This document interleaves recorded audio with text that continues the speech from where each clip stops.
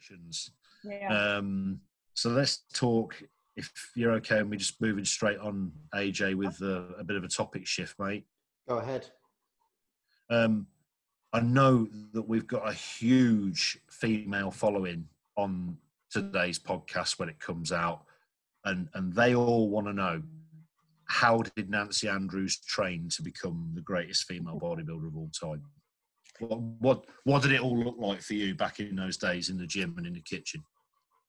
So I think anyone that comes from gymnastics, if you're competing in gymnastics at a high level, genetically, a high level gymnast and a bodybuilder structurally are similar. Mm-hmm. So to be able to do the high level gymnastics, you're probably already in a positive position as far as the genetics for bodybuilding.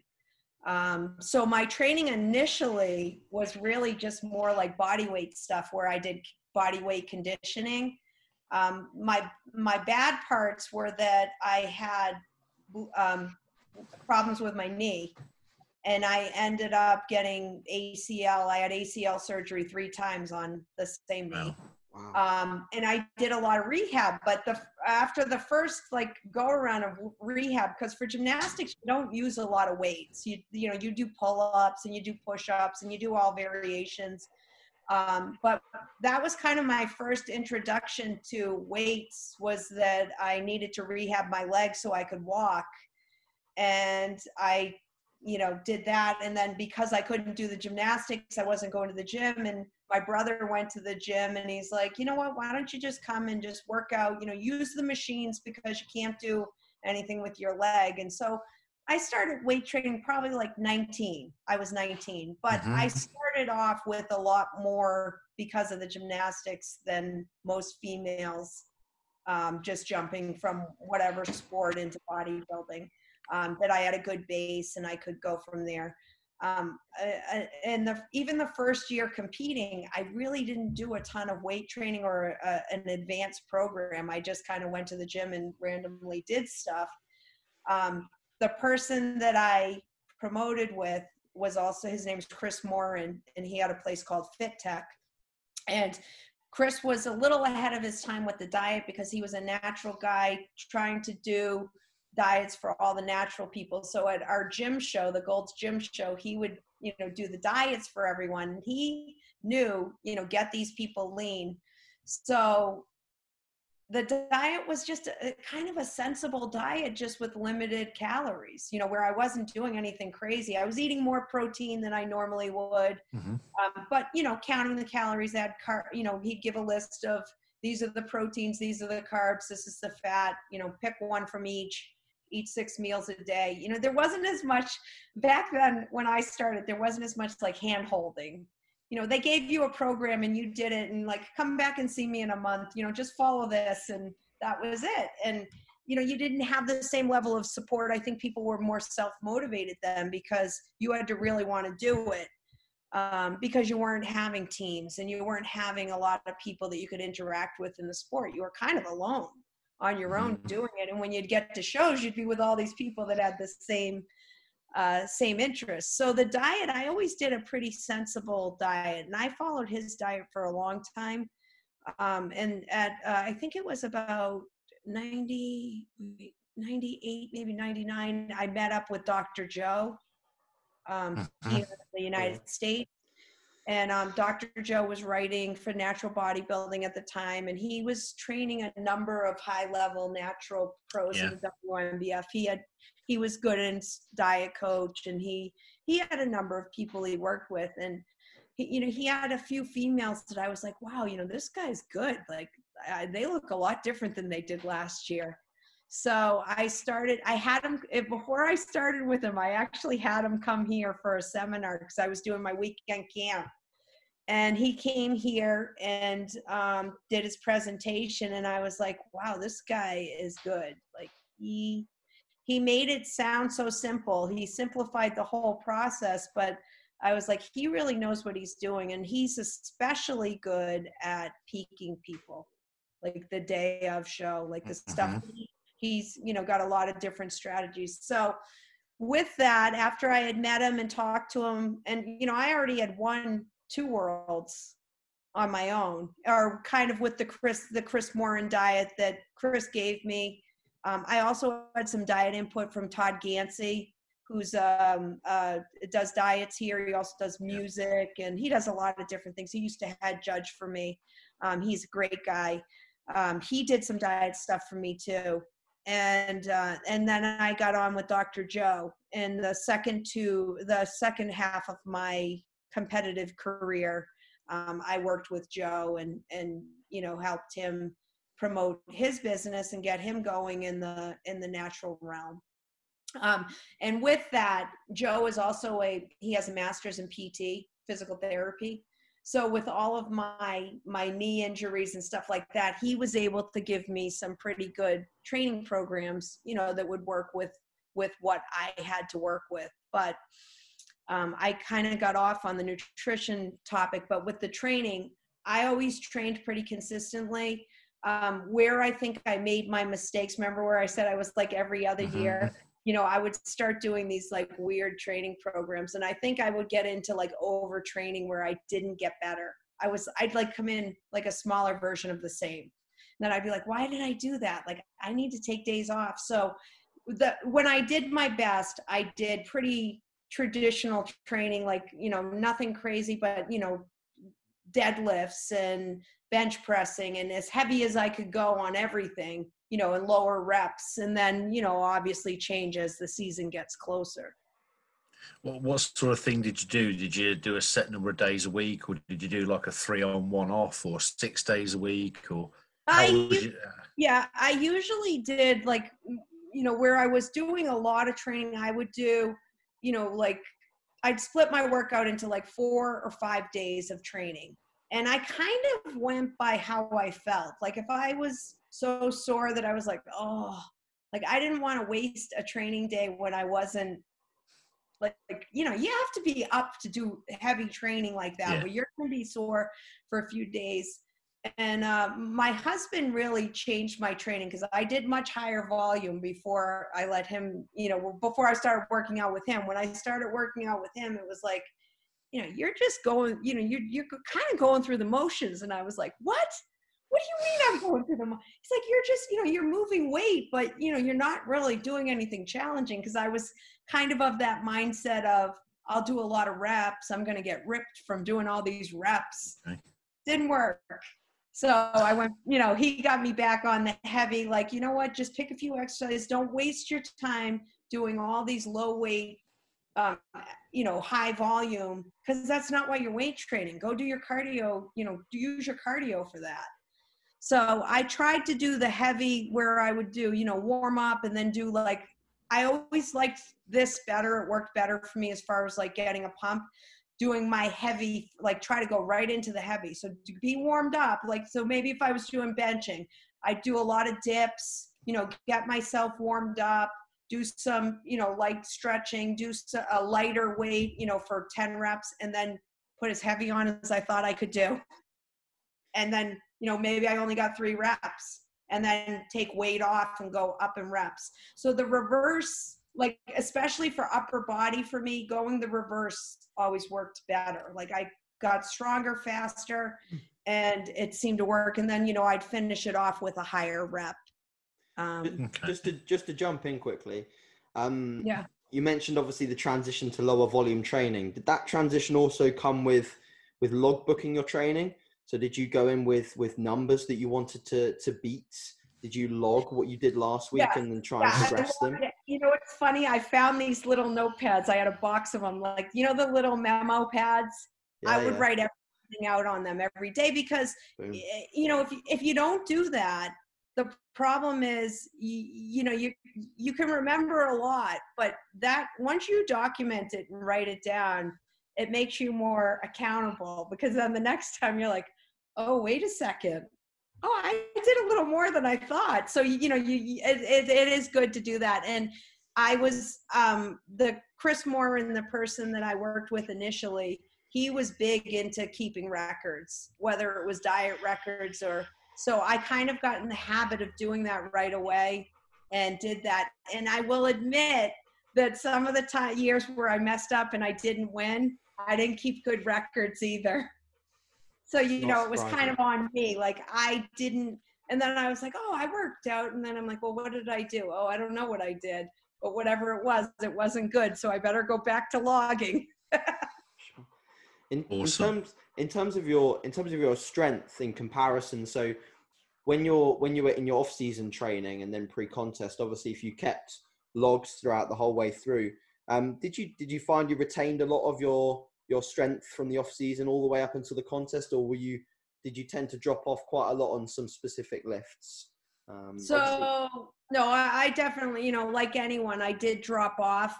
Yeah. But what was interesting, probably the trickiest thing for me was, and you guys will know this, there's a point where when you've dieted a number of times, you can make a decision. Now, will my physique, am I better off sacrificing a little muscle to get leaner? Or am I better off trying to go in a little bigger and not as lean, but I'm going to win for other reasons? I'm not going to win because I'm the most ripped on stage. And I will say I never won because I was the most ripped on stage. You know, that's the truth. I was never the most ripped person on stage, ever. There was always somebody I competed against that was leaner than me. But in trying to figure that out, you as you're dieting and you're getting ready to compete, that has to come into consideration, because to get the leanest you're going to lose muscle. I don't think that there's anyone that at the end is able to maintain every bit of muscle and they're the most ripped person on stage. So if you go to the most ripped person on stage and you say, you know, how much muscle did you lose in that last bit? And, you know, that's a decision. So strength and how much muscle you lose are relative. So we kind of found, I did different things. We experimented a lot, especially with Dr. Joe, that we kind of felt like I was not going to be better by giving away any bit of muscle. Like my strategy as a competitor was that I wanted to be the biggest one on stage, and my symmetry would be good and I could be lean enough that I could win, not as ripped as I can get. And that's a whole different, you know, kind of thing. But when I did get my leanest and I lost muscle and I was the lightest I competed at, how much my strength dropped, it dropped, you know, towards the end, it dropped quite a bit, you know, 10% drop in strength. It was enough that I knew I had lost muscle because I couldn't move the weight. Yeah, for sure. I'm interested to also know, like, a lot of females struggle with the off-season element of getting ready for a show. They struggle with pushing up in body weight enough to have enough quantifiable muscle when they diet down. So they stay stuck in categories which maybe they don't actually want to compete in. Let's say you've got a bikini girl who wants to be in figure, or a figure girl that wants to be in bodybuilding but struggles to push up enough. How did your off seasons look? Did you push up quite a lot in body weight comparative to your stage weight? As you got more experience, did you stay closer to your stage weight in off seasons? How did that look for you? So yeah, that's a great question, AJ.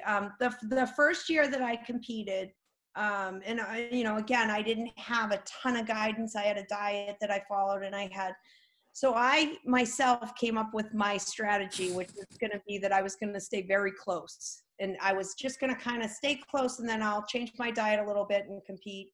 So the first year I competed, I did very well. I won a lot of titles. Second year, I was smaller and smoother and did horrible. Like, it was like, oh, wow, like this is not good. So I kind of learned very quickly that that's not what bodybuilders do. And I think that year for me was a year where I had won worlds. I had won a lot of amateur titles. I went in and did not well at all, but I felt like I was working so hard because I was overtraining. I stayed really close. Like, I was probably within 5 pounds of my contest weight the whole year. I looked horrible. I looked small. I looked smooth. And I knew, I'm like, okay, this isn't right. And my husband was the one that said, if you're going to be a bodybuilder, you were a gymnast, and gymnasts train. And when you train more, you keep getting better because you learn things, you get better.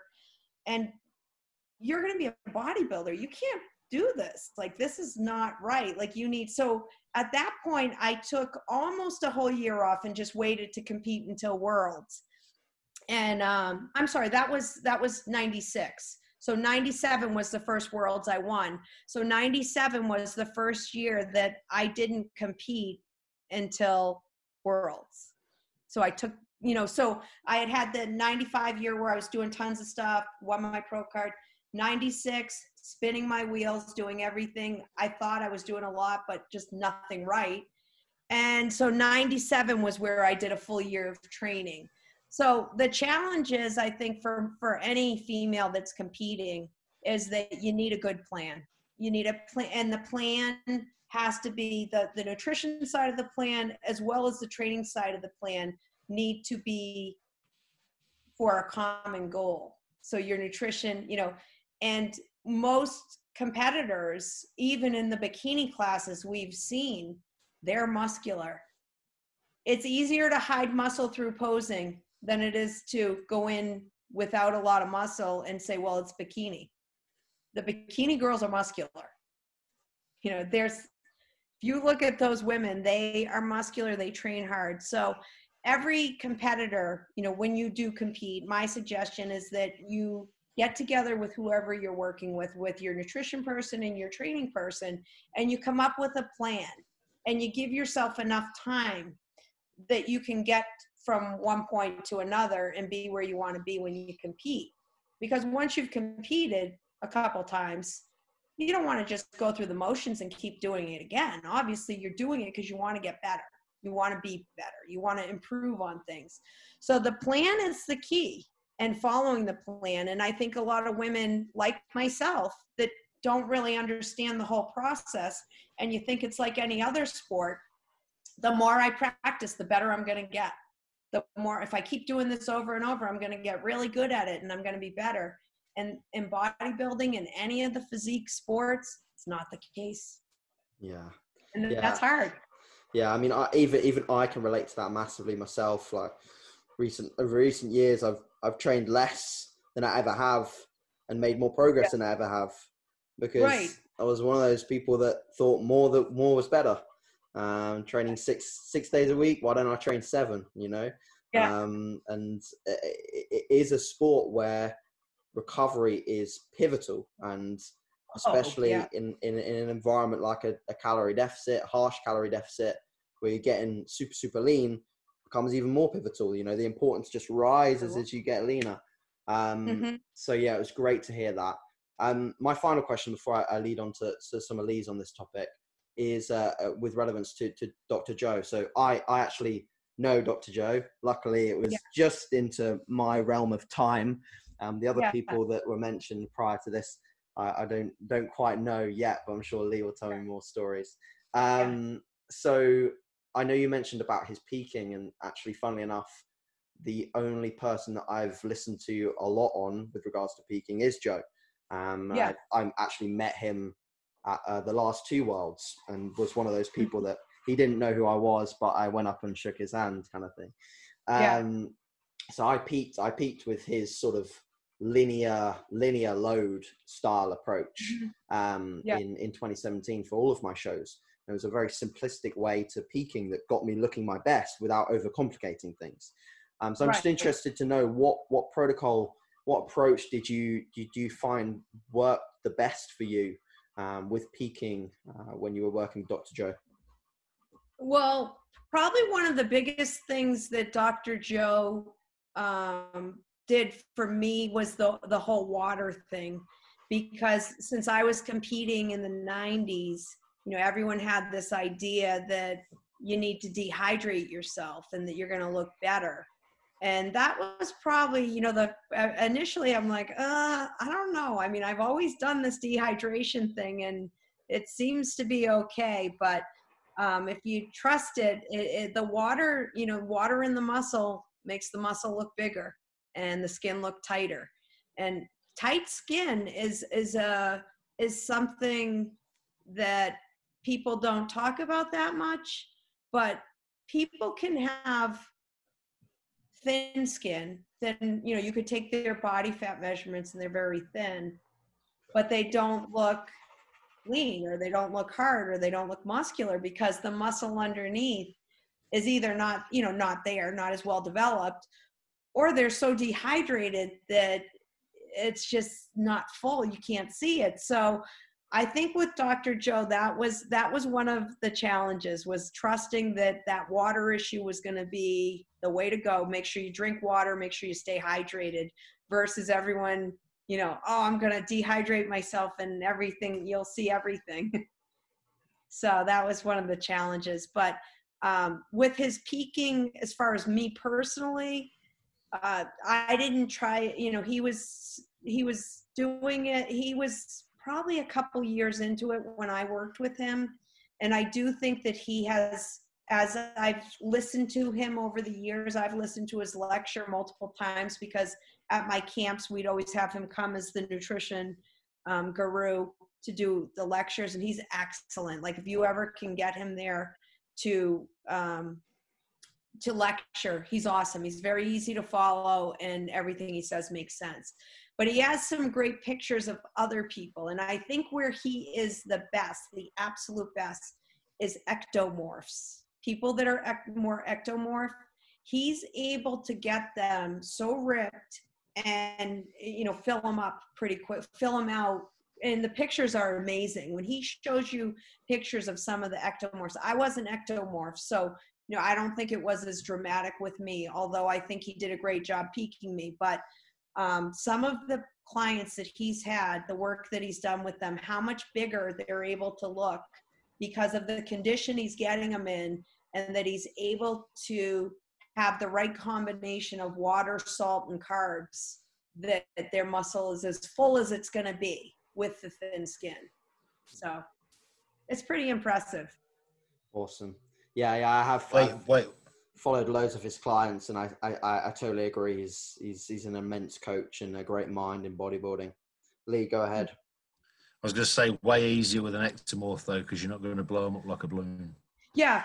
That's you know, don't get me wrong, an incredible talent, but you'll find, I mean, I've personally found that, you know, sort of the multifaceted peaking approaches do work better with ectomorphs across the board, don't they? Because there's less that can go wrong.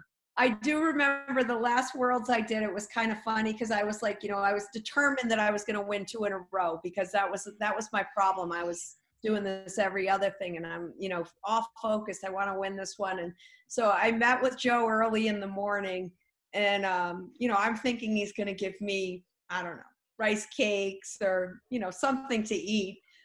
And I remember, and he's like, you know what? I think you should just drink your water. And I'm like, what? Like, he's like, yeah, you know what? I don't see anyone here beating you today. We don't want any spillover. Just go as you are and just sip your water. Like, oh.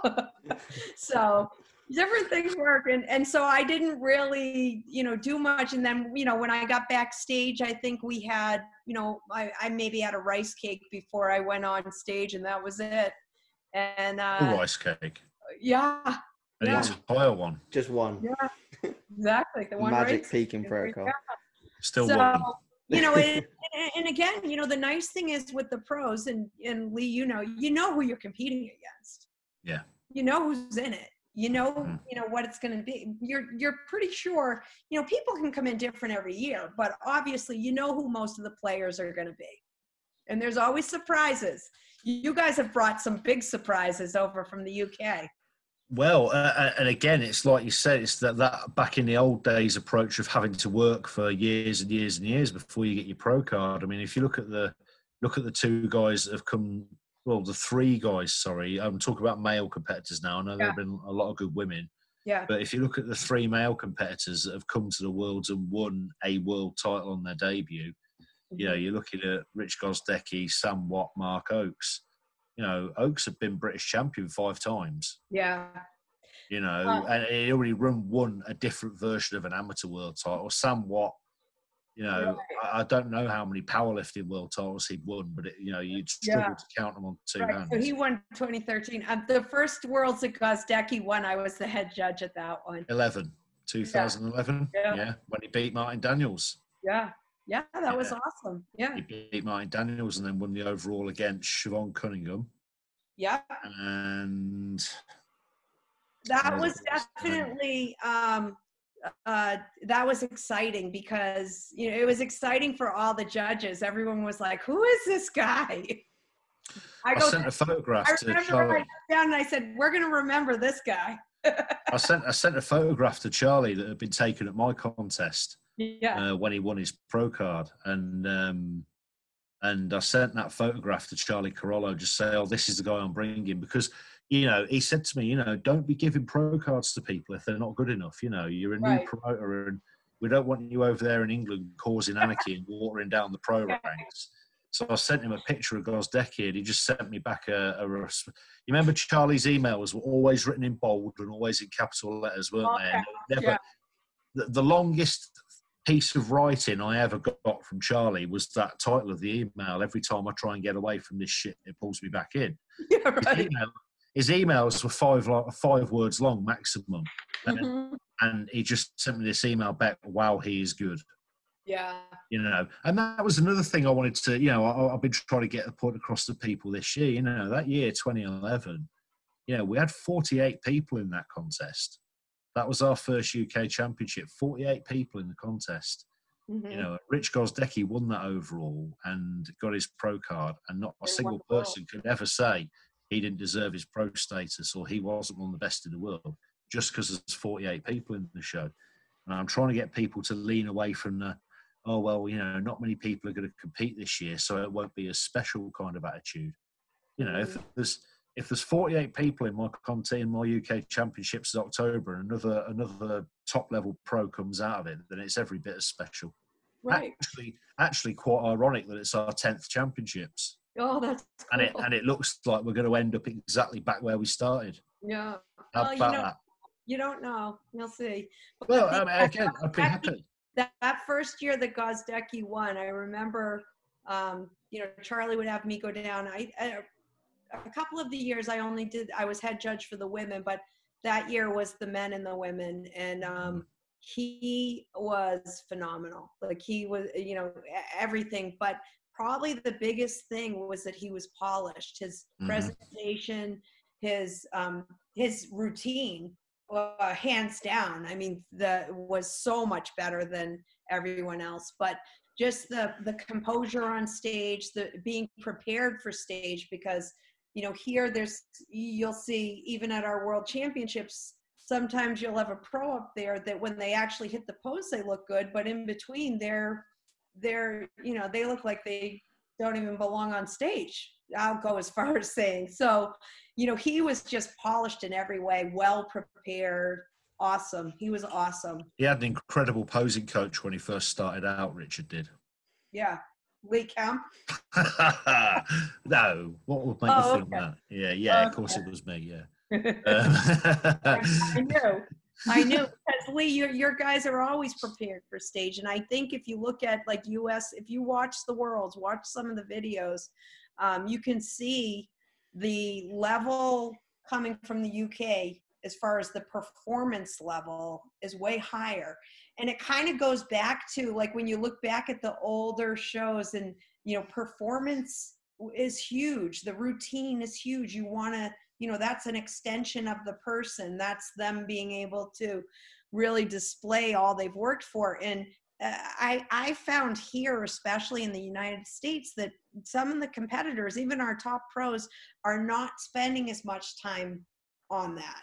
And obviously, the best physique should win, but there's a lot of components go in the scoring.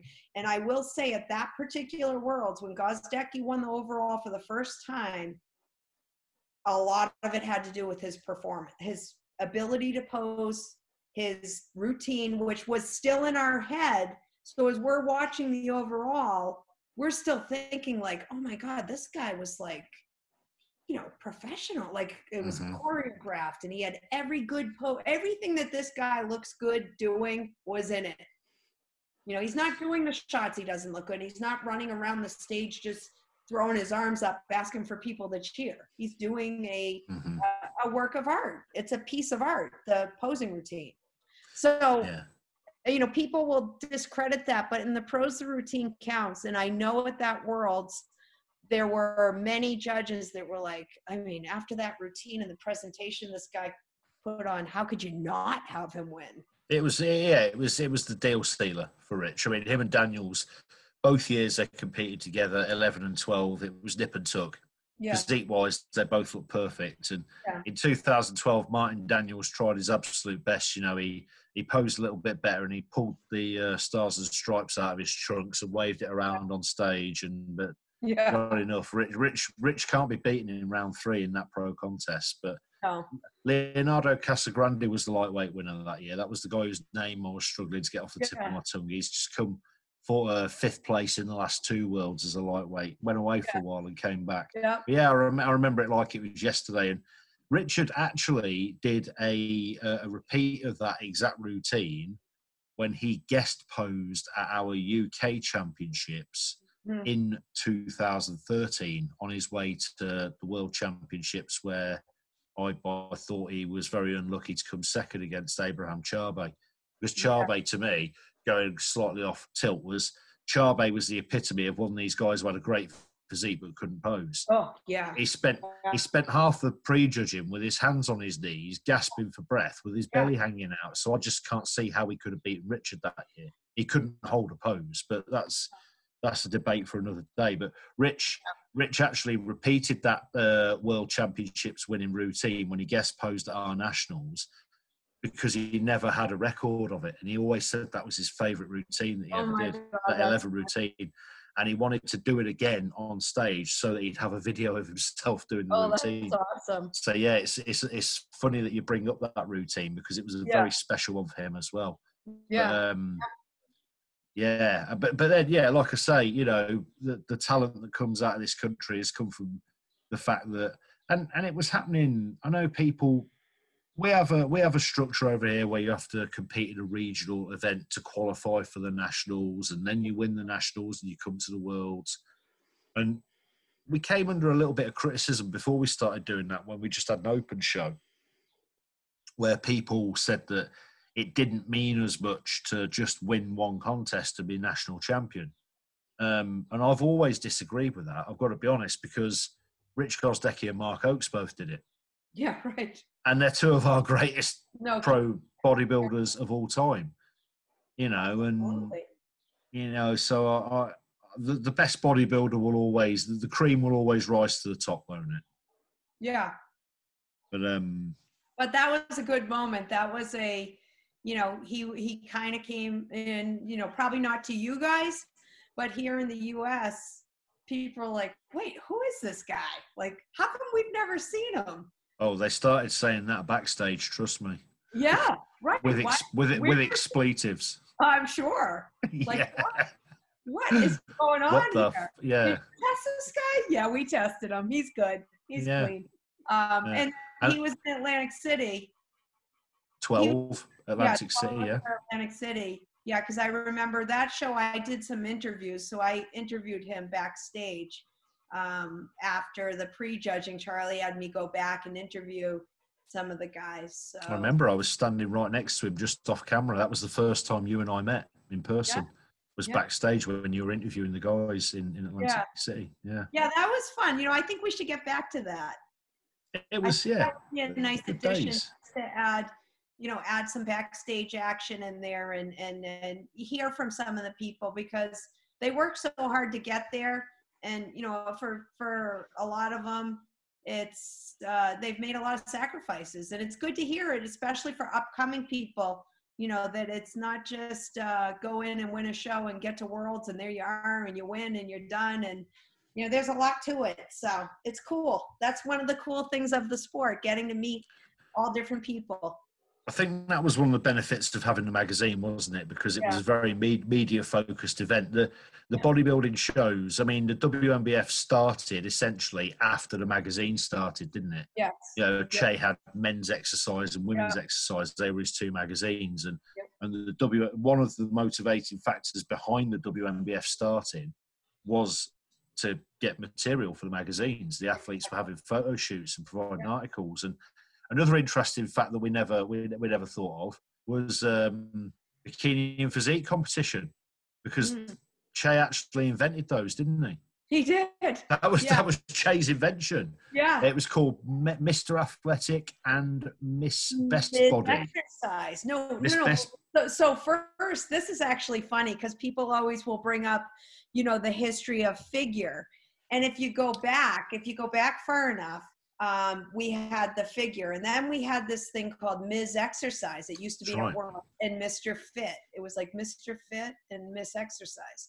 And it was fitness, wasn't it, with the handstands and the cartwheels? But then when we evolved into figure, so we had figure, and I always remind people, because she's a promoter for us, Cara Minetti, was a promoter. And if you look at her, she was competing in a lot of different categories. She won the figure world championship early on. And at the time she won, it was still called Ms. Exercise. Mm-hmm. So we were calling, and then that kind of changed as the bikini, like you said, they called it Best Body.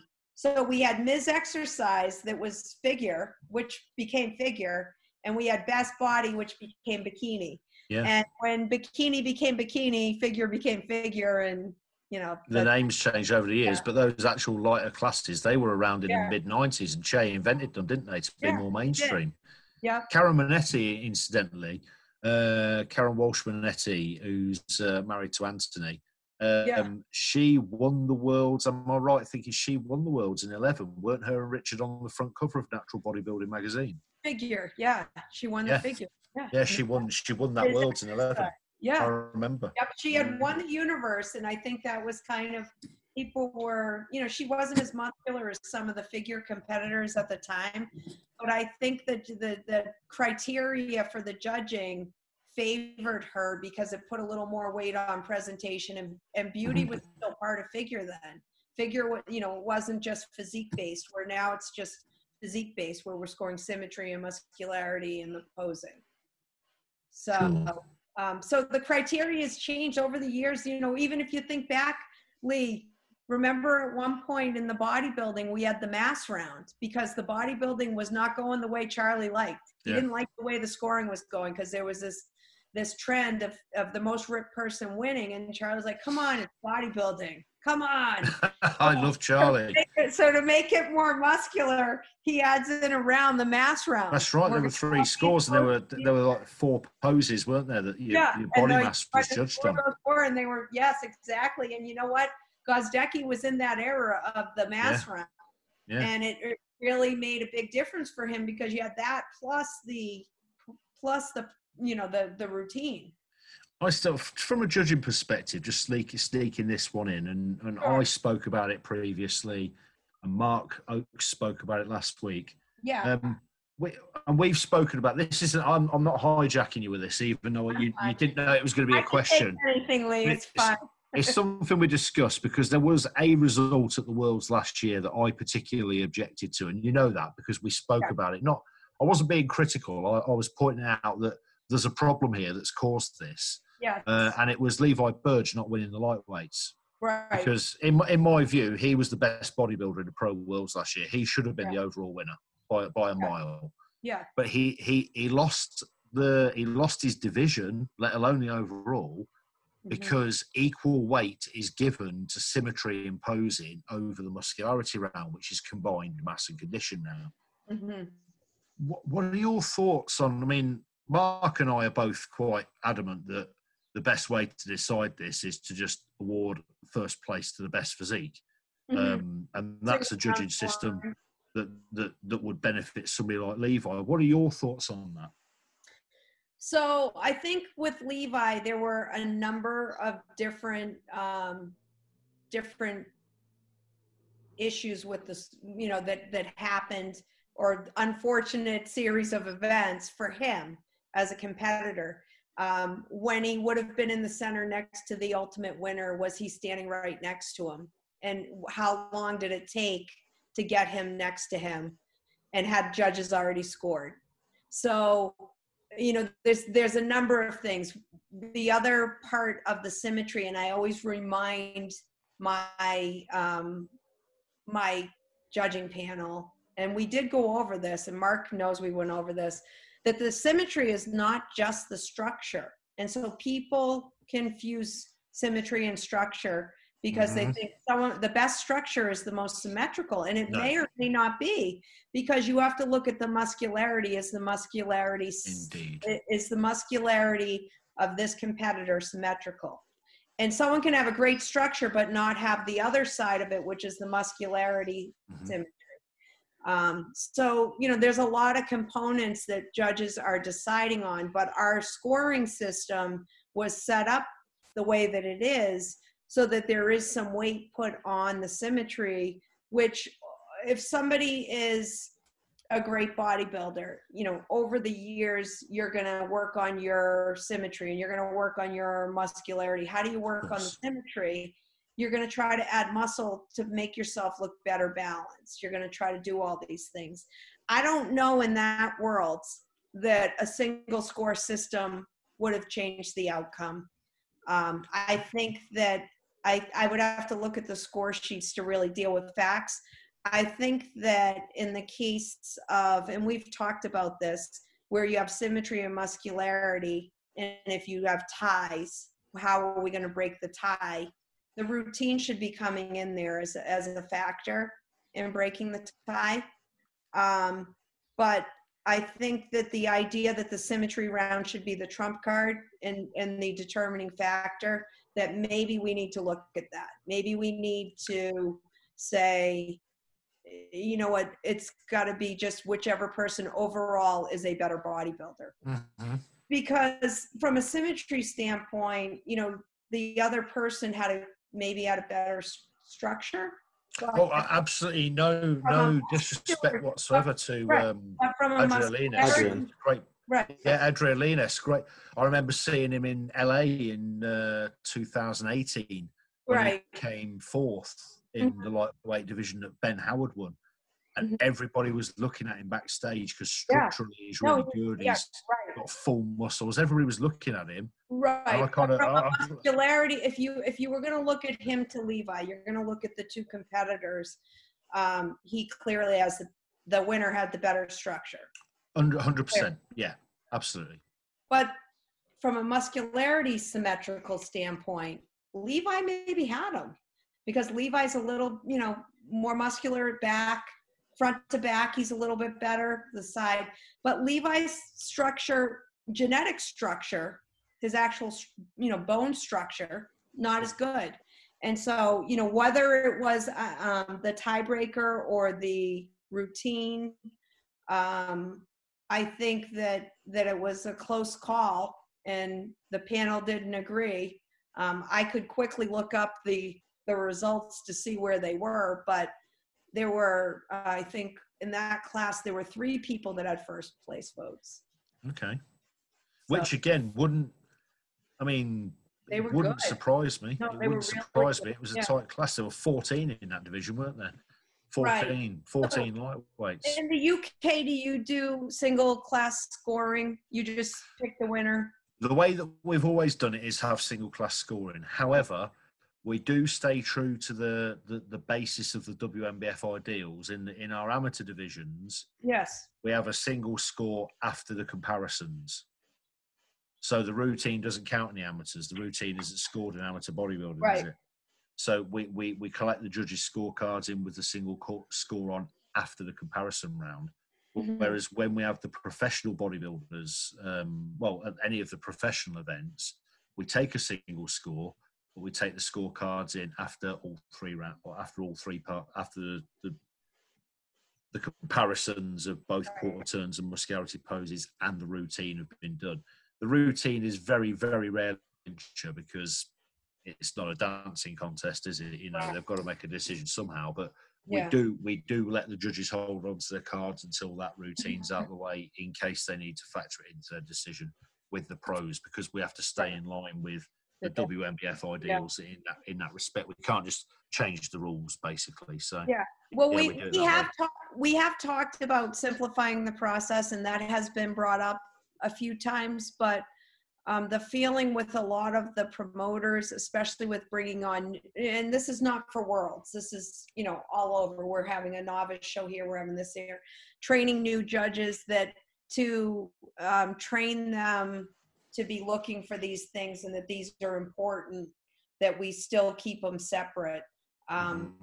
You know, that those are the components of making a good pro, that they are symmetrical. And, you know, that's the WMBF always had the symmetry as the trump card, where if you won the symmetry, if it was a tie, you won.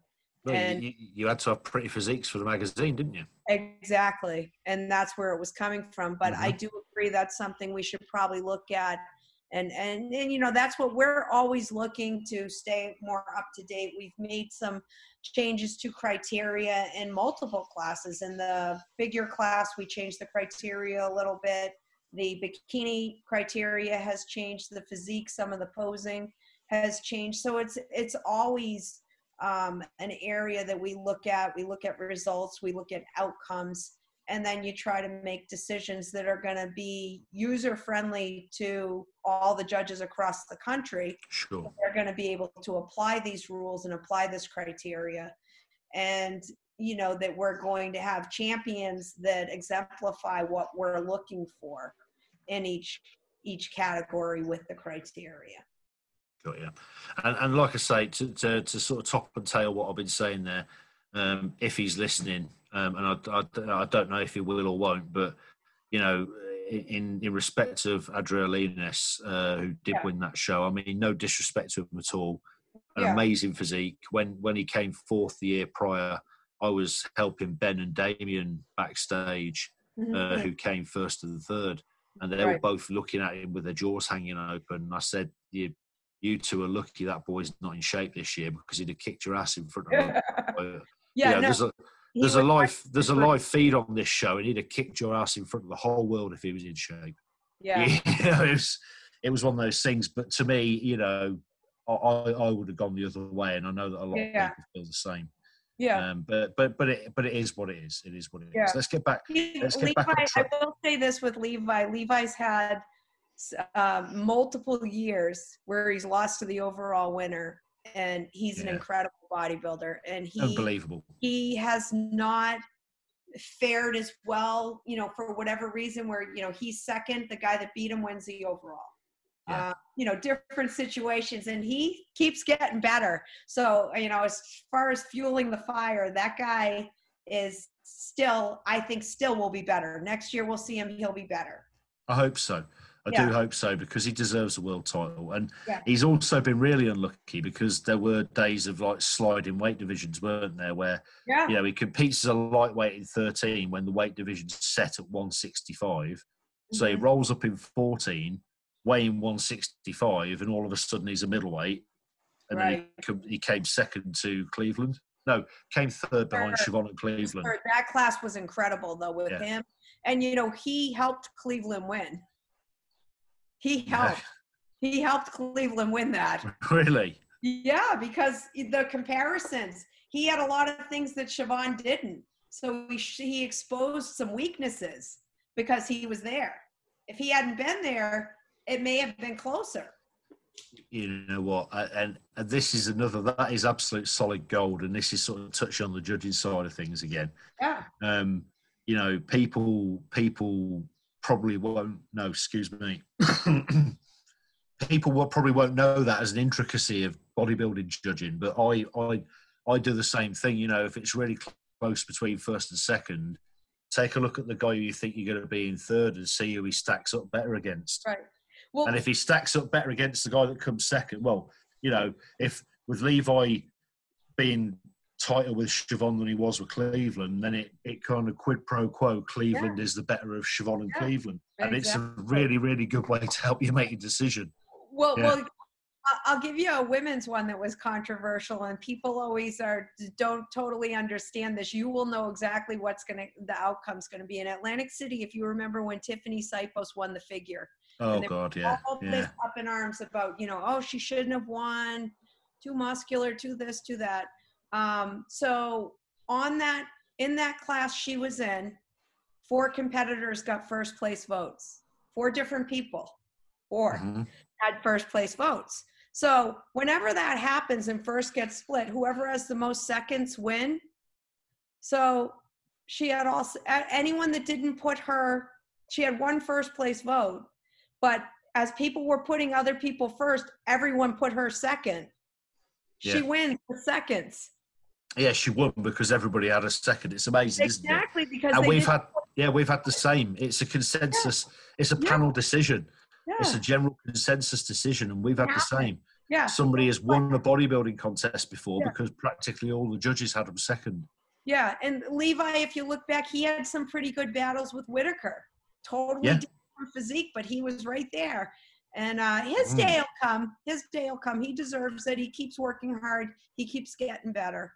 I hope so. I mean, it was a special year last year with it being the 30th year, wasn't it? And it would have been absolutely magical to see Levi finally win it on the 30th year. It was a big title to have, wasn't it? You know, the 30th WNBF World Champion. And again, I don't begrudge Kendall the overall title, or because a great bodybuilder. But it's Levi's day will come, and it will taste sweet when he gets it. Yes. So let's get back on track, because I'm mindful, and I know AJ's mindful, that this is probably going to have to be split into 2 parts, this podcast, isn't it? And sort of put out separately, because we've put some time in now. And, potentially. Sometimes the listeners drop off if you do it in 2 parts. Okay. Because they listen to one and they forget to listen to 2. It always happens. So we'll probably just put it up as one big one, to be honest, mate. But it's full quality, so they'll just keep listening. Well, yeah, it's been so good forever, right? And going back to your husband Jim as well. I mean, if I ever get him on a podcast, then people you'll get him on. They better get some snacks and a blanket ready, because we'll be here for 12 hours. I always joke with Jim Broderick with Nancy's gym. I always joke with him that we're going to buy tickets for the Olympia one year. Yeah. We're going to sit next to each other in the audience like Waldorf and Statler from The Muppet Show. That's awesome. What's funny? When Cutler was up and coming, we used to go to everything Cutler was in. We went around with him. It was me, Rick Silverman, Dr. Silverman, the plastic surgeon. I know Rick. Yeah. And Jim and I, and once in a while Gansey would come along, but we were traveling all over, and that's what it was like, a commentary. We're going back and forth. Who's going to win? Who's going to do this? It was fun. Yeah, these guys, I was saying to him, we'd sit in the Olympia audience, and these guys, they don't look the same anymore. Yeah, right. You remember Haney? Haney could pose. Oh, I know. Yeah, do you remember? You remember Labrada? He had a shape. No, there were so many. You know what's funny? I love watching all the old stuff, just going back and looking at the old, the old bodybuilding stuff, even the non-tested stuff. I love watching it. And what was really interesting with it is, you see a lot of the things that we look for in natural bodybuilders, they all had then. They weren't these big monsters. They were, guys that had small waists, that were pleasing to look at, that were great showmen. And really it's changed. It's changed a lot. But Dwayne Broadway, we got to bring up Dwayne, our buddy. We're going to talk about Dwayne. Was competing. Yeah, he was competing against those guys natural. Yeah. And he's pretty amazing. He's done a lot in bodybuilding. And I love having him as a judge, a head judge, or a judge at shows. He's been in the sport forever, but he knows his stuff. Yeah. Well, he was my housemate for the weekend when I came over for Bill Murphy's funeral. Yeah. And the conversations we had. And going back to the Bob Gruskin reference from earlier, and anybody that doesn't know who Bob Gruskin is, Google him, do some research. The guy, sad loss to the game, huge historian, massive part of the sport. But Gruskin's sort of archives, when he passed away, were given to all of the people they're related to, weren't they? Yeah. His filing cabinets full of stuff. I don't know if it was his family or those closest to him were giving the files that he had on competitors that he worked with back to the competitors. And oh, that's cool. Dwayne put some stuff up on Facebook, some old magazine pictures from when he won the the AAU Teenage Mr. America back in the 70s. Right. Winning the Teenage Mr. America before I was born, but he's kept his knowledge current with the sport, hasn't he? He's not stuck in the past. He isn't like some old dinosaur. He gets where the sport is now. He's stayed current with his knowledge, and he's an absolute pleasure to be around. He's amazing, Dwayne is. Really is. We're lucky to have him around us, definitely. Yeah. He's promoting for a show this year. He is. Yeah, because I pushed him into it, but it's Battle for Broadway. Yeah, in Jersey, isn't it? It's over in New Jersey where he lives.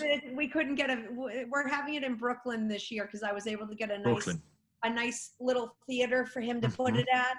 Because we wanted it to be, intimate, where it's a smaller, smaller show, and we're going to do some special awards for teenagers in honor of Dwayne's Teenage Mr. America win. That's amazing. So, in the U.S., the teenage has not really caught on as well as other areas. We don't have a lot of teens getting involved in bodybuilding.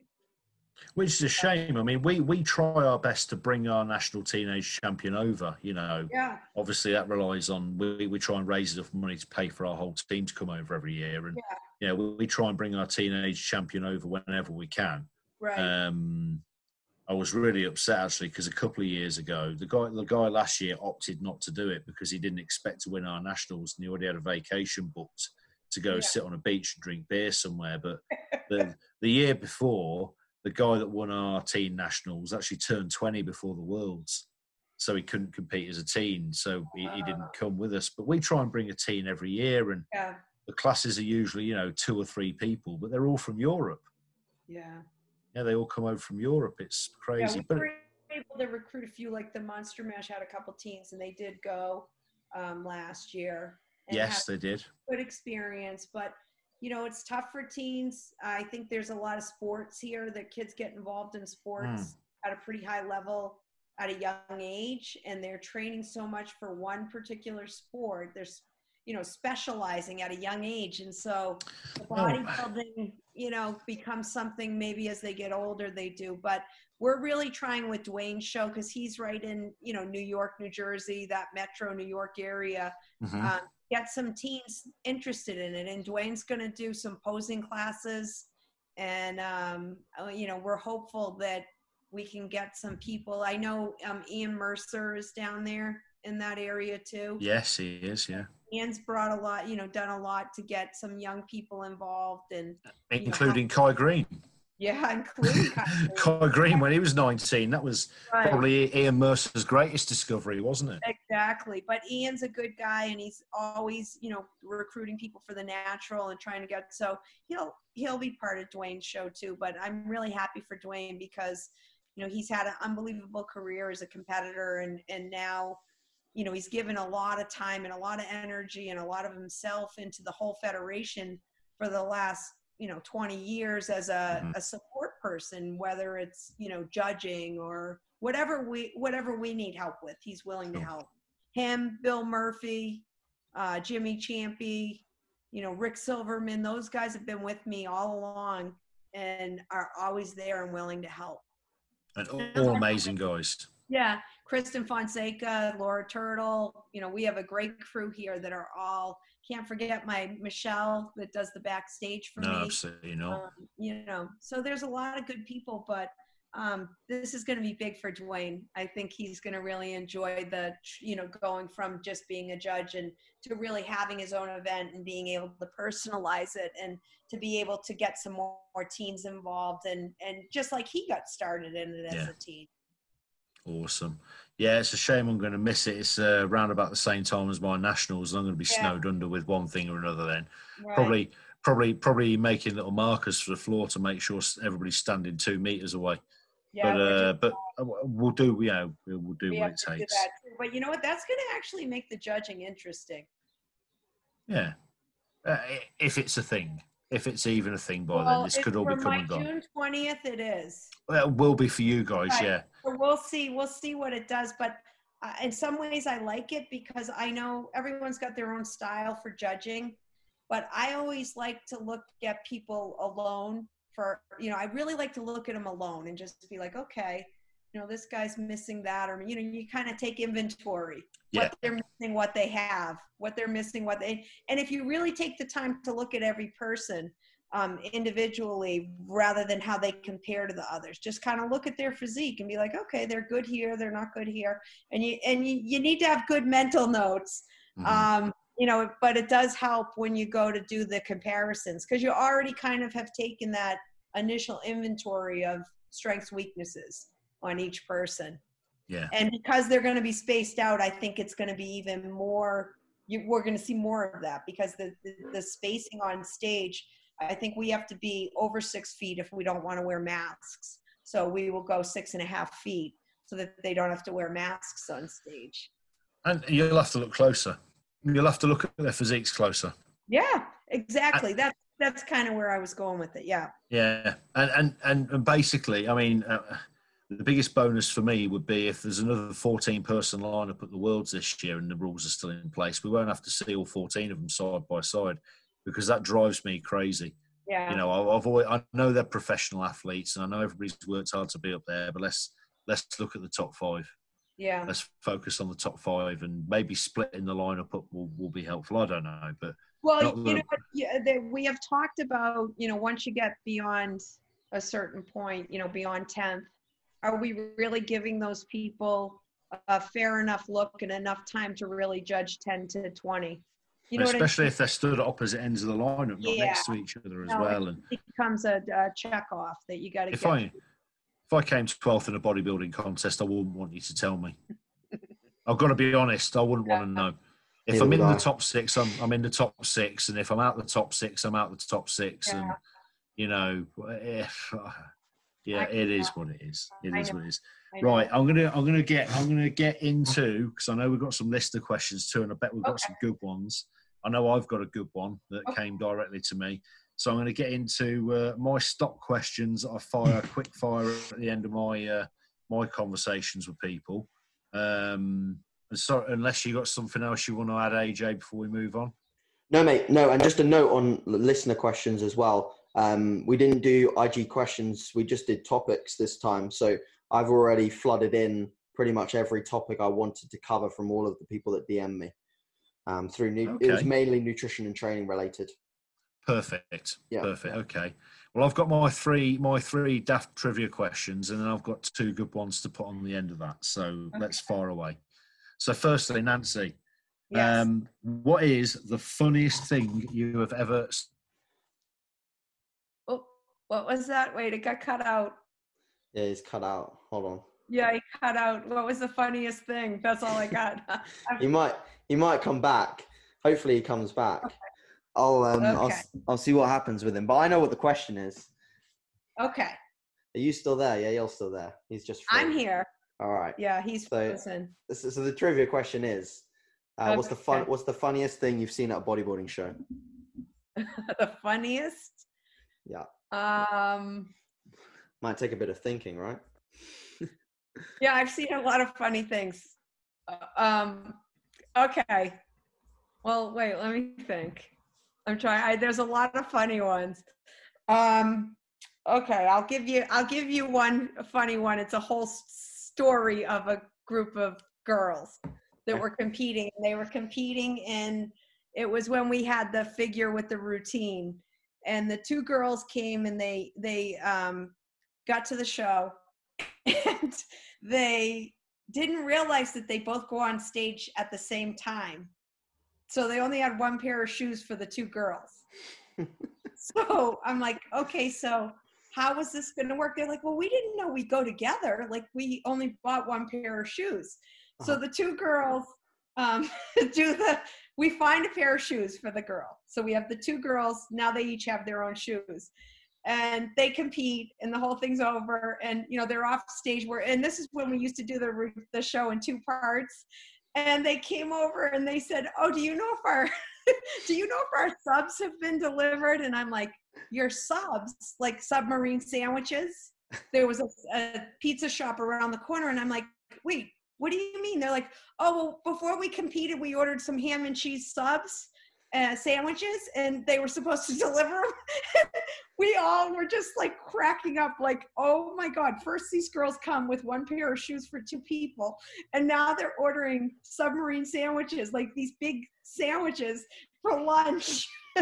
So that was kind of funny because they had no idea. They just saw that it was like, they thought it was a swimsuit contest and that was it. And they didn't realize that there was so much more involved. That was one of my funny.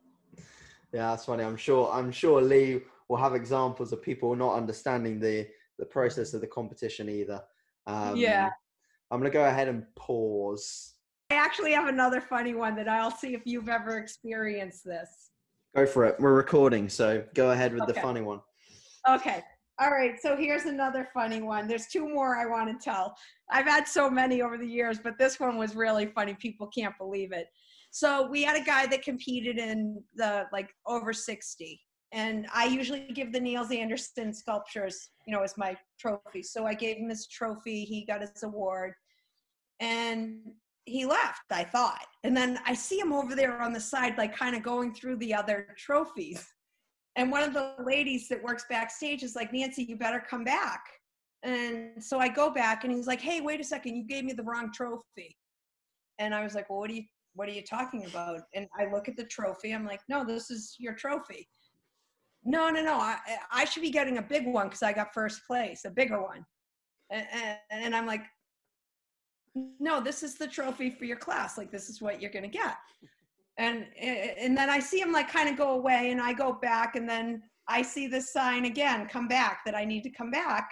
They're like, this guy's trying to take trophies. Like he was trying to like slide his trophy. And when the people went out for the overall, he came back over and he put his trophy down on the floor and picked up someone else's, a bigger one, because they were in the open. They're out on stage in the overall, and this guy's like starting to skedaddle with the trophy. So I go running after him. He's like, look it, I won first place. I deserve the trophy. I deserve the bigger trophy. And I was like, look, first of all, I would never say this, but you didn't beat anyone. Like, you got a trophy, but you didn't beat anyone. And it's up to the promoter to decide the trophies, not the competitors. And he's like, I won, I deserve. And I said, look, you did great. You were awesome, but this is the trophy I have for you today. So that was kind of funny, the skedaddling with the trophy. And then my one other funny one was the judging one. And Lee, you'll appreciate this. It was with Charlie.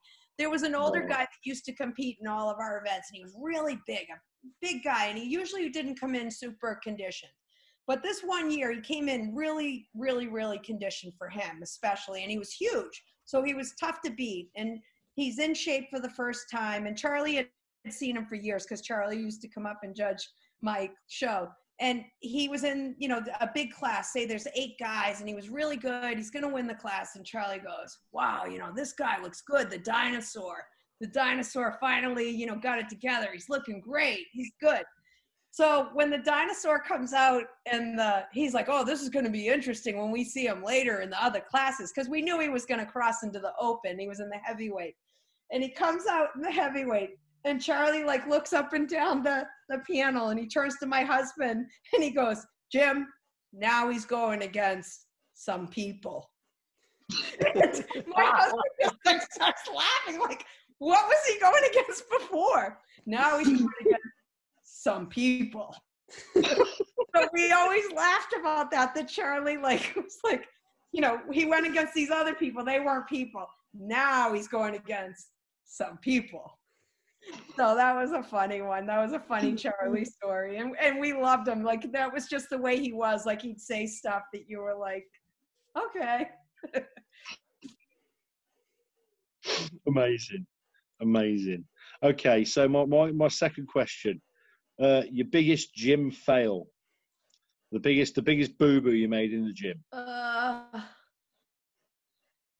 Again, it's probably where I spent the year, over dieting and over training, and really at that time, there weren't a lot of resources for training. So I was kind of taking my gymnastics background and saying, this is what I'm going to do, because I know if I keep training hard and doing all this, I'm going to keep getting better. And that was a huge, huge mistake, that I just, you know, the high reps, the volume, and, you know, I would read in the magazine, the other magazines, not the tested, but, you know, I'd read in Muscle and Fitness. I'd be like, oh, I like Linda Murray, so I'm going to go on Linda Murray's plan, and just not giving myself enough time to recover. So that was just like a whole year of just beating myself up and not benefiting at all from it, other than that I learned I shouldn't do that. So you learn from everything, but sometimes it's things you shouldn't do, not things you should do. But did you ever do something dumb? Like, I'll tell you what mine was. You know, when I was a kid, the first time I ever went into a gym and saw an Olympic bar, it didn't compute in my head that the bar weighed something. Oh. You know, I was training at home with just a catalog store barbell set, and this Olympic bar was on the bench, and I didn't compute that it weighed anything. So I loaded on the weight that I normally used at home, took the bar off, and the whole thing just crushed me. And then I took the plates off and flipped over like a real sort of, you know, comedy accident in the gym is what I mean by gym fail. Have you ever done anything crazy like that? No, I didn't really have anything like that. We used to do a workout show with Jim. I used to do one with Jim, and there was always a little comedy in that. But it was his show. It was called Body Works, and we would go through, you know, different kinds of stuff. And there was always like little jokes in there, but no, nothing crazy. That's quite good. You never got stuck under a heavy leg press or stuck at the bottom of a squat? Any little accidents? No. Didn't split my pants like Tom Brady when he was golfing.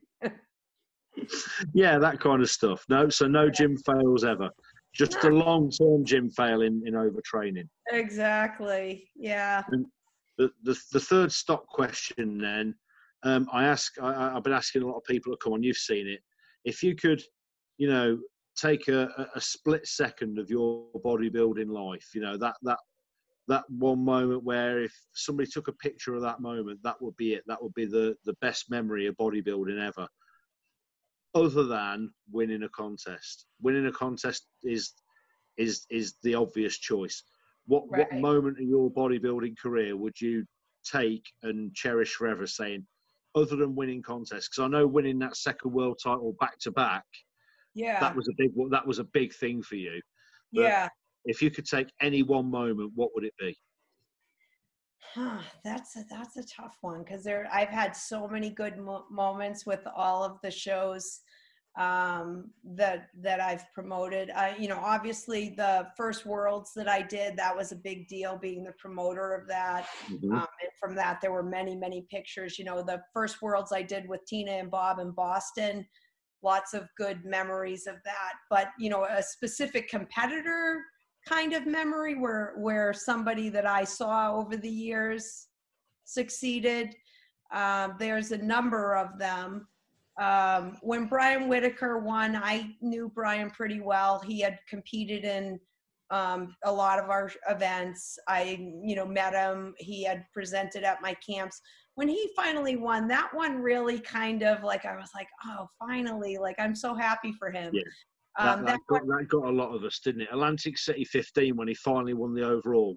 Exactly. Yeah, that was definitely a moment that I was super proud of, because of the person that he is and what he's done for the sport. And even though he's not, you know, it's not his profession, it's not his livelihood, he gave a lot to the sport. He gave a lot to the fans. And I think, you know, if you're going to root for an underdog, he always was an underdog. You know, his genetics aren't the best. You know, he worked through a lot of stuff. He worked through injuries and just the person he was. So I was really, that one, I was really, really happy about. There were, you know, other people over the years, you know, of course I'm happy for everyone, but there have been a lot of competitors that come and go. So the ones that have stuck around longer, I think when they win, it means a little more to me, and the people that are more dedicated to me, not just me, but the WNBF and what our mission is and what we're trying to accomplish, and the people that have contributed, those ones probably mean a little bit more to me than when you have, someone that just comes in and wins. That's, comes and goes. And even the cross competing here, where you have people going to different organizations and stuff like that. It's Whitaker's win definitely was big for me. Yeah, I love that. I really enjoyed that. That was one of my. Yeah. I've just switched back. And I'll say one other. I'll even go back a little more, and you'll appreciate this. Bill Murphy, when he was competing, and he had competed in like the first show that I promoted. It was a novice show. He did the novice bodybuilding, so no weight classes, and he was, a lighter guy, a bantamweight guy. Yeah. And it was a mixed class, all different people. And I think it was 90, maybe 96, 97. He competed, and he came in second, and he was so good. Like, everyone was like, oh my God, who is this guy? He's a smaller guy, but he beat all these people, and he went on and competed in, at that time, I only had the Northeast Classic. So, and I didn't do the 5 weight classes. So he was competing as a lightweight. It was lightweight, middleweight, heavyweight, under 165. And he competed, and he had won his class a couple of times.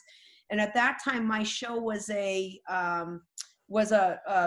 pro qualifier, but you had to win the overall. Yeah. So it was not a super pro qualifier, which is what I have now. We switched that at some point. But anyway, he won, and he was losing to middleweights, losing to heavyweights, and he was a lighter lightweight, so he could get by in his class, but just couldn't get that overall. And I remember saying to him, look, Bill, you know what, I hate to push you to another show or push you out of here, but you're good enough to be a pro. Like, it's not that you're not good enough. It's not that you don't have experience. You're beating guys that are heavier than you, but my show, unfortunately, is an overall qualifier. So why don't you go down to New York and go and compete with Charlie's, because Charlie's show was a super pro qualifier. So that year, I hadn't seen him for a while. He had been competing, and usually we'd get together for posing or whatever. Hadn't seen him. He came to the Northeast Classic. I saw him there. He was all excited. He wasn't competing in it, but he was getting ready to go to Charlie's event. Went down, did the Hercules, and got his ass handed to him. It was like he got in this bantamweight class with like 20 guys, and it made him realize, like, oh my God, there's so many good competitors. I can't believe it. He signed on Dr. Joe on the ride home. He called up Dr. Joe and said, hey, look, I've listened to your lecture. I just got my ass kicked in this show. I really want to do well. I want to, get my pro card. What can we do? They made a plan. And so he was already partway into his plan, because the Hercules used to be in June, was a June show. So they got him right on track. The Natural Mania comes, which is September. He ends up winning his pro card, goes in with Dr. Joe's diet, wins his pro card. And, the rest was, went on. But I really pushed him into going to those New York shows. And initially I'm like, oh, geez, I pushed him in. He really, that may not have been a good idea, but it actually was the best thing, because, he hooked up with Joe, started using Joe, ended up doing the Natural Mania. And then, like I had said at his funeral, and in the articles, the Natural Mania meant so much to Bill. Like, when I ever asked him to head judge and said, look, I really would like to, you can judge here, but you have people competing in Massachusetts. Let's put you as head judge at the Natural Mania. And, it was like, oh my God, this is like a dream come true. Yeah. And it really meant a lot to him, because that show, the history of that show, and being there and being able to win his pro card there. And the pro card meant so much to him, because he had a number of wins where he just didn't get the pro card because he didn't win the overall. He had to earn it the old-fashioned way. He had to work for it, didn't he? Yeah. Yeah. Bill, always good memories of Bill. Miss him so much. Yeah, me too. So coming towards the end of the questions now, I'll throw the list of questions I got in, and this is from Flick Williams, who is an amateur bodybuilding competitor from the UK. Okay. assures me that she's going to join the association and come and compete with us one year and come and meet you at the Worlds. She's you are her physique idol. You're her inspiration. She's a big Nancy Andrews fan. She wants to know, who do you consider throughout your competitive career? Who do you consider your toughest competition? Who did you have your toughest battles with? So, initially, definitely, Kathy Younger was the big name, and she was, you kind of looked at her. I don't think she was lifetime natural, which that doesn't matter, but her size was so much bigger than everybody. She was way bigger, and she's taller too. It's a bigger person, but she was pretty incredible as far as a competitor. But when I went against her, I don't think she ever was 100% on. She was, a little off here or there, and it ended up not working out for her. Her in shape definitely would have been, that would have been a big challenge for me if she was in her best shape. But I'd have to say, over the time that I competed, so I never lost an overall, but I did lose my class. And the person that I lost most to, and she totally deserved to beat me when she beat me, was Lori Dady. And I wouldn't say that she was our physiques were so different, but she beat me fair and square. She beat me. She deserved to beat me. I wouldn't even argue or dispute that. She deserved to beat me and did beat me. So she had a better winning record against me than anyone else. Brilliant, Lori Dady. I think I remember seeing her from an old Natural Bodybuilding and Fitness magazine as well. Yeah, she was a very muscular she's a chiropractor, and she lives in Georgia, but she was incredible. I mean, I don't know if she was like a track athlete. She had another sport that she was very good. Either did it in college or was doing it, on the path to be in the Olympic trials or something. I think it was track, but she was incredible. She was, very muscular, good on stage, good presenter, always came in shape. But, that's who I'd have to say. She got me twice. Awesome. Good answer. Yeah. And finally, the last thing that I've got to add. Yeah. I've got a little funny story about you first before I ask the last question. It's a very quick one. I don't know if you know this, but do you remember Karen Mason? Yes. The WNBF pro from the UK. She, a friend of mine, guest posed at our first ever national championships in 2011. I have a female guest poser, which is because my first ever guest poser as a WNBF affiliate was a female bodybuilder, and my first pro show was female bodybuilding. I've always kind of pushed it and believed in it. I like female bodybuilding as a sport. Karen was once telling me about her first trip over to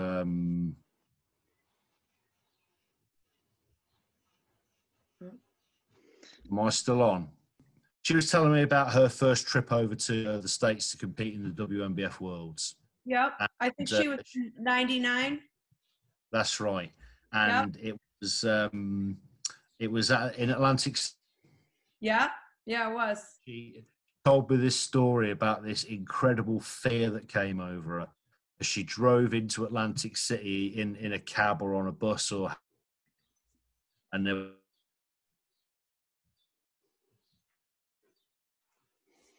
lost her again. I think, and I'll be all right from there.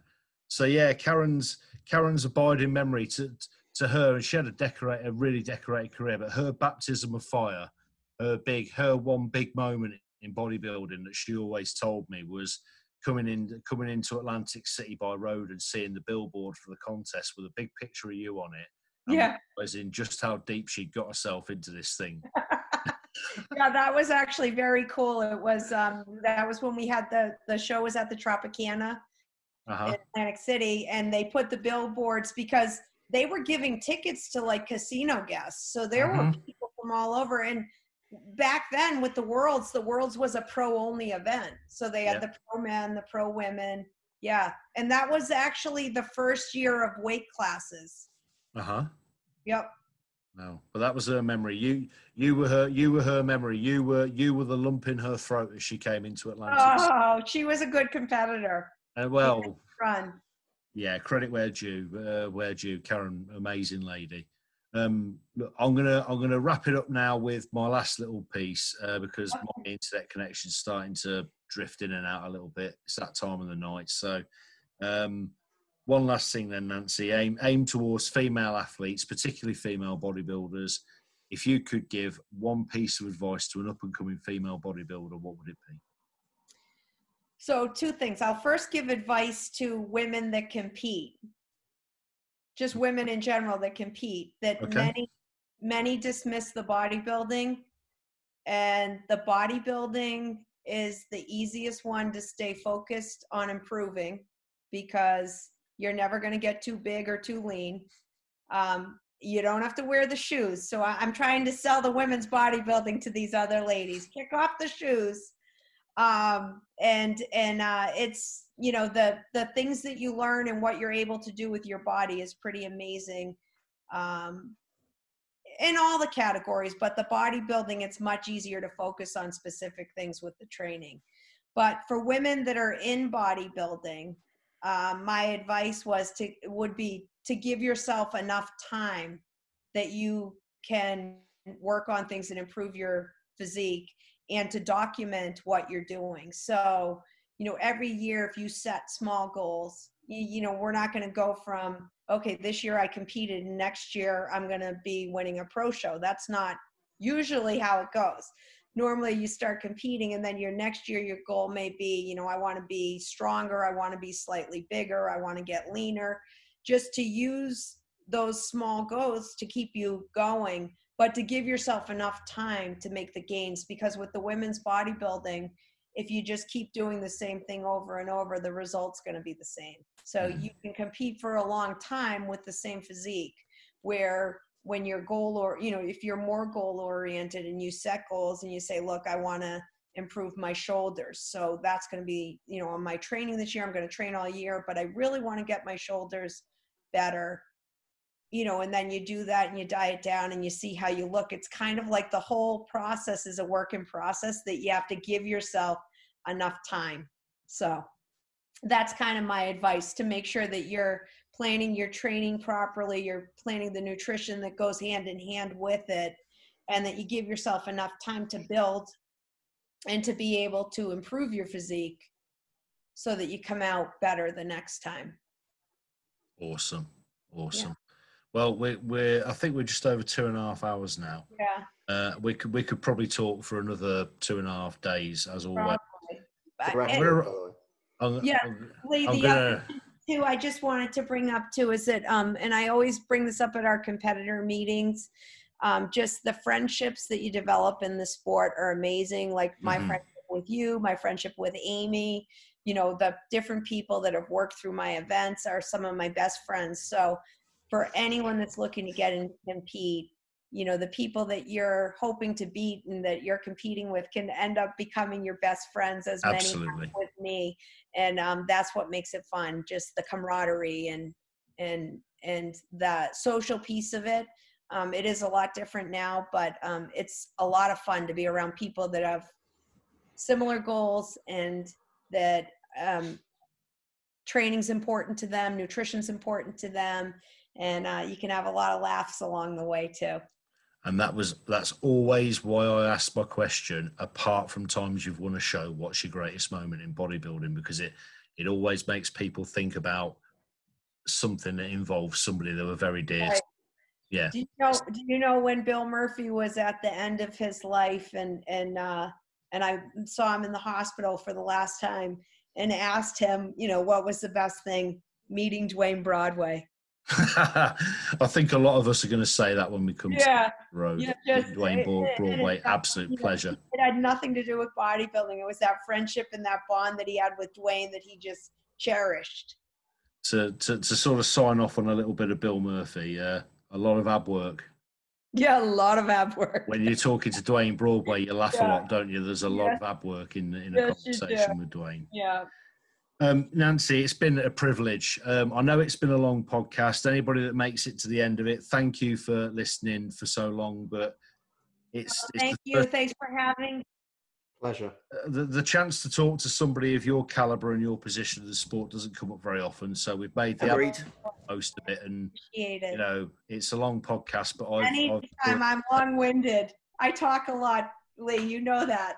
It's good. There are too many people that don't talk enough these days. The people don't share the information that you're sharing, and we want people to see this side of the sport. So well, hopefully you'll see the June 20th show. I'll get you over the link so you can get the live feed. Absolutely, yeah, and I'll get it out on our site. Awesome. Oh, I think we lost him, AJ. Well, there we go. I'd just say thank you to you, Nancy, very much.